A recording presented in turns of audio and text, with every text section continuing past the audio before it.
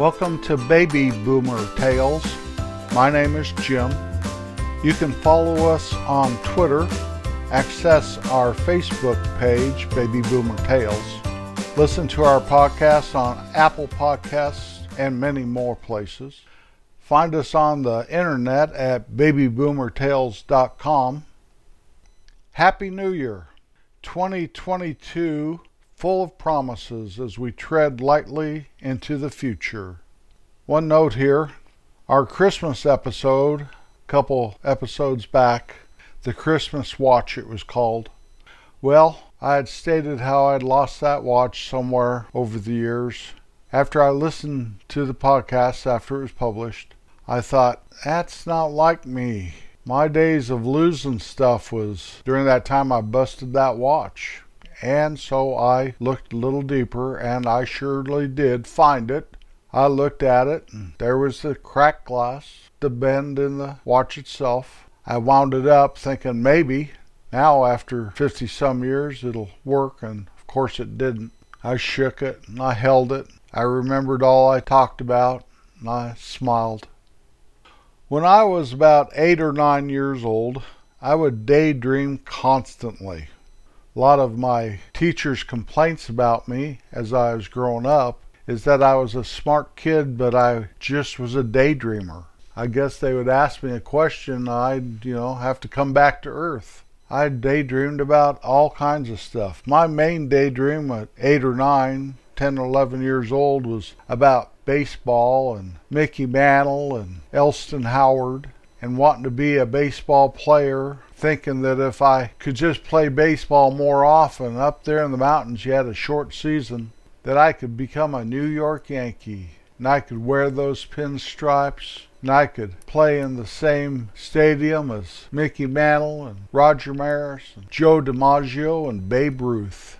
I really did live in a fantasy world. When I became 15 years old or so, I started dreaming about getting a car, getting my wheels, being able to drive around, having that freedom. Now, I never was a car guy, never really got excited about cars, didn't want to go to any car shows, didn't talk engines with my friends, didn't stop and walk over and admire a car, or if you saw one in a parking lot that was pretty cool. I know I liked the Plymouth Barracuda, and the only reason why is I thought it looked cool with that great big old back window that sloped down towards the tail end of the car. Why in the world I would like that, I have no idea, but at 15, 16 years old, I thought that was pretty cool. Well, as I got to be in my 20s, all dreams of cars went away, and I became a pickup truck guy. Pretty much driven pickup trucks ever since then. Now, there was a time when I fantasized about owning this one van my parents owned, and we did finagle a trade our Mustang for that van. We started having children and stuff, and we drove that van for years and years. It was a good van, but it was nothing I would daydream about. I just did want to have a van, I guess, during the, early 70s peace love. I wouldn't paint a flower on it for nothing, though. I'm not really into flower power, never have been. Although there are a couple flowers I do like. I really like what I call Native Americans. Most people around here call them ditch lilies. They are a daylily that grows wild, and I have dug them out of ditches all over the place and planted them around my property, and we have plenty of Native Americans now.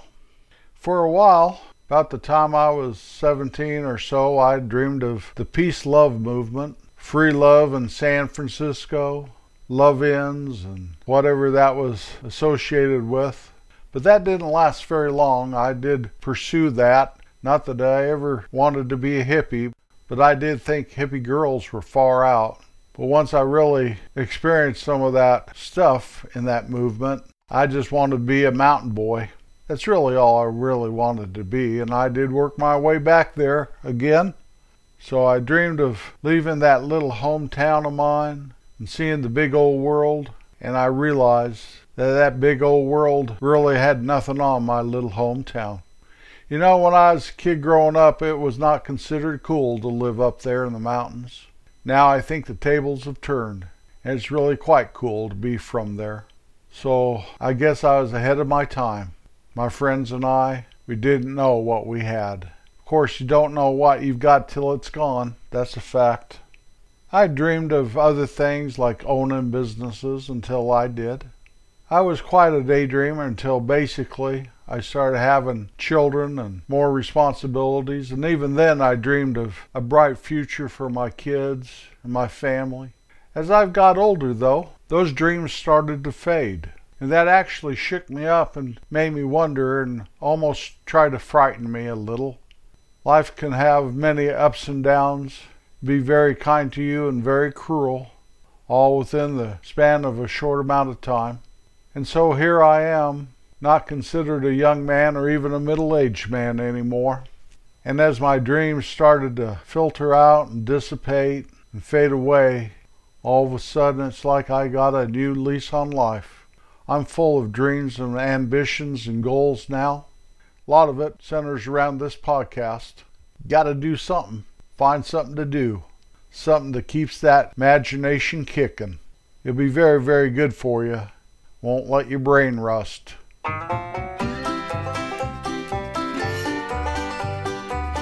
When I was growing up, once we moved upstairs into the main part of the house from the basement, our kitchen, my mom had a stovetop with electric burners, and over to her right, when she was standing at that stovetop, was the oven. So it wasn't like a range. The oven was in the wall there. Go down to my grandma's, and she had a bigger stove, and it had gas burners where she had to take a match, strike the match, and light those burners. And her oven, I think, had 3 doors, if I'm not mistaken. My brother owns that oven today, so I could ask him or go visit him and look at it another time, maybe have him send me a picture. When I grew up and left home, I lived at a place called the Jap Camp. And there was barely any electricity. We strung a extension cord from the one house that did have electricity to my cabin, and so we had electric lights. But the stove was a wood-burning cook stove, and it was very, very nice. It was a nice stove. And you would just lift up one of the burners and throw a little piece of wood in there, and it kept the fire burning. And you'd let the burner back down. You had a little, almost looked like a little crowbar type thing to lift those burners up. You want to be careful you didn't burn yourself. And then it had the oven also, and it was heated from that little firebox underneath the burners. It was very efficient, very nice. Up above the burners there was a warming oven. You'd lift the little door and you could put something in there to keep it warm. It also warmed the cabin. That was the only source of heat. And it was quite nice. It really was. Later, I moved up to a condo by the ski area, and it had a Jenn-Air grill. And this is really where I first started getting a taste for steak. I've spoken about steaks I grew up with. My dad had a grocery store, but his idea of a good steak was bringing home those tenderized minute steaks. Well, all of a sudden I did discover steaks. I'd go down to the store, buy one, grill it on that indoor Jenn-Air grill. Well, that was very good.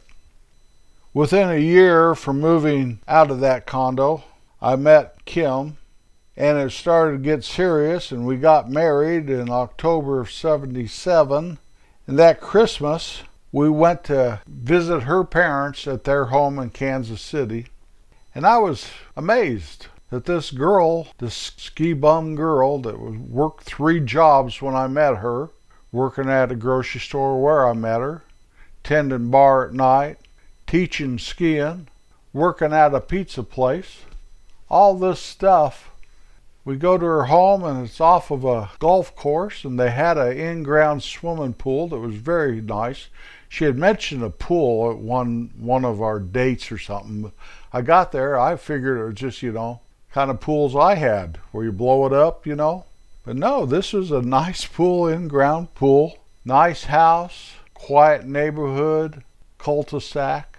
And I looked at her and thought, woo, who are you and what have you done with my girlfriend?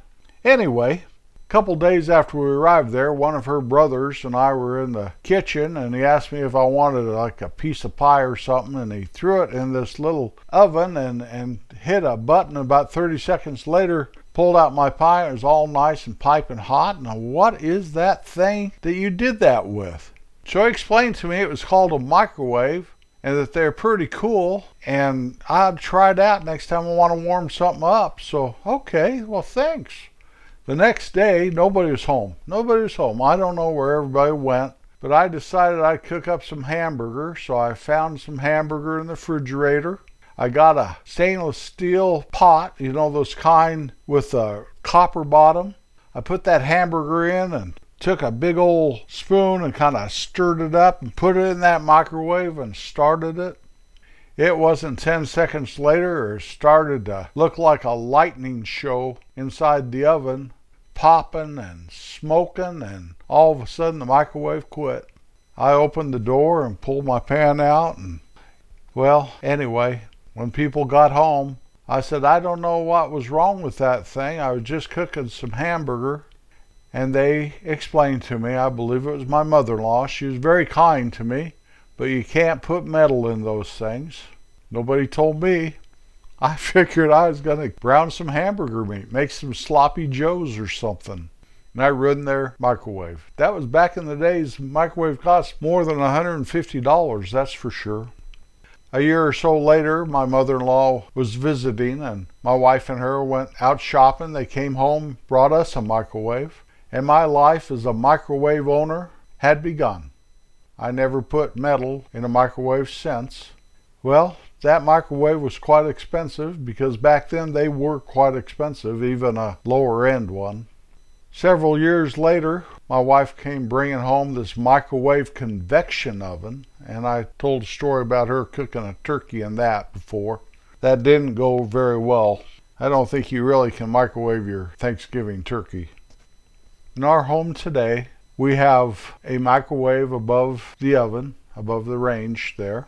And so you can turn on a light. It has a fan in it. If something starts smoking, you can exhaust that smoke right there in the microwave. It's a nice microwave. You just hit one button and it goes and all that stuff. We also have a microwave downstairs. When we finish the basement, we put a kitchenette down there, so it's got a small refrigerator that I pretty much just keep pop in, but it's there. A regular range, a microwave, a coffee pot, a toaster. It's well equipped. It has everything except for a dishwasher down there. Well, here a while back, our microwave upstairs, the handle broke. It just broke when we were opening the door. It wasn't one of those push buttons. It's a handle you grab and you pull open. And so I got on a website for the manufacturer and started pricing handles, thinking I could put a handle on it. And the handle cost as much as the microwave did. Whoa there. So I started looking at the handle and I glued it with Gorilla Glue. If you're familiar with that, that sucker held for months and months and months, just like that. That's fine. Well, a few months later, the microwave started acting up. And it went on the fritz. It kept blowing the breakers. I thought it was a breaker at first, but then I did a little experiment, and sure enough, it was the microwave causing that, so something was wrong with it. Well, I was going to buy another microwave, and all of a sudden my wife said, I don't want that color anymore. What do you mean? All the appliances are this color. That's old-fashioned. I don't want that. But darling, if we put a different color microwave up there, it will not go with all our appliances. She agreed with me and voiced her opinion about our outdated color on our appliances, and that she thinks we ought to have the newest and most wonderful color. And so we could have gotten to a knockdown drag-out. She would have knocked me down, drugged me outside, told me not to come back home till I changed my mind about the color of our appliances. I know that's what would have happened, so I backed off. So I went downstairs and I took the microwave from downstairs and brought it upstairs, plugged it in there, and said, here's our new microwave till we could figure this out. I wasn't about to buy a new stove. a new refrigerator and a new dishwasher just to change the color. One thing, we looked at having to buy a new refrigerator one time, and we would have had to change our cabinetry because they've changed the height of refrigerators since the last time I bought one. And so it doesn't seem even feasible or practical or any of that. And if I'm anything, it's practical. So that was fine. We were using that microwave, but we kept opening the door to the other microwave because, 20 years of habit. So I put a little sign in that microwave. Well, one day my wife went to open that microwave again for some reason, and the door handle broke again. So maybe I should put an outside sign saying, "Don't even open this door." We still use that microwave for the light and the fan, but we can't live like this forever with a broken microwave up above the range. So what am I going to do? We are at a Chinese standoff, that's a fact. Now, that's nothing against the Chinese people. That's just an old saying. I want this and somebody else wants that, and we're not doing anything till somebody blinks. I hope I'm not the one that blinks. I really hope I'm not. I could do a dirty deed and just go out and buy one while she's gone somewhere and install it, but I'm not that way. We have to agree on this. I know that. I'm at a time in my life that I do not want to replace all the appliances, even if I could afford it. We may sell this house one day. I'm always hearing how old and like grandpa's house this place is when we are grandma and grandpa. Make no mistake about it. Everybody that knows us knows that we're grandparents, and the grandchildren, some of them even call us grandma and grandpa. Mostly Mimi and Papa, but you know what I mean. So there you go. That's my story on microwave ovens.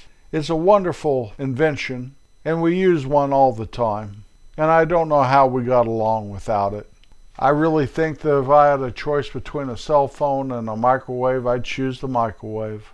But then again, I'm not forced to choose. I am an American. I hate those little posts on Facebook says, if you had to do without this, or this, which one would you choose? And I used to put, none of them. I am an American. I don't have to choose something I'm going to do without. God bless the USA. Thank you for spending your time with us today. It's always good to get together. It never hurts you to be kind. I'll be back next Wednesday. Peace out.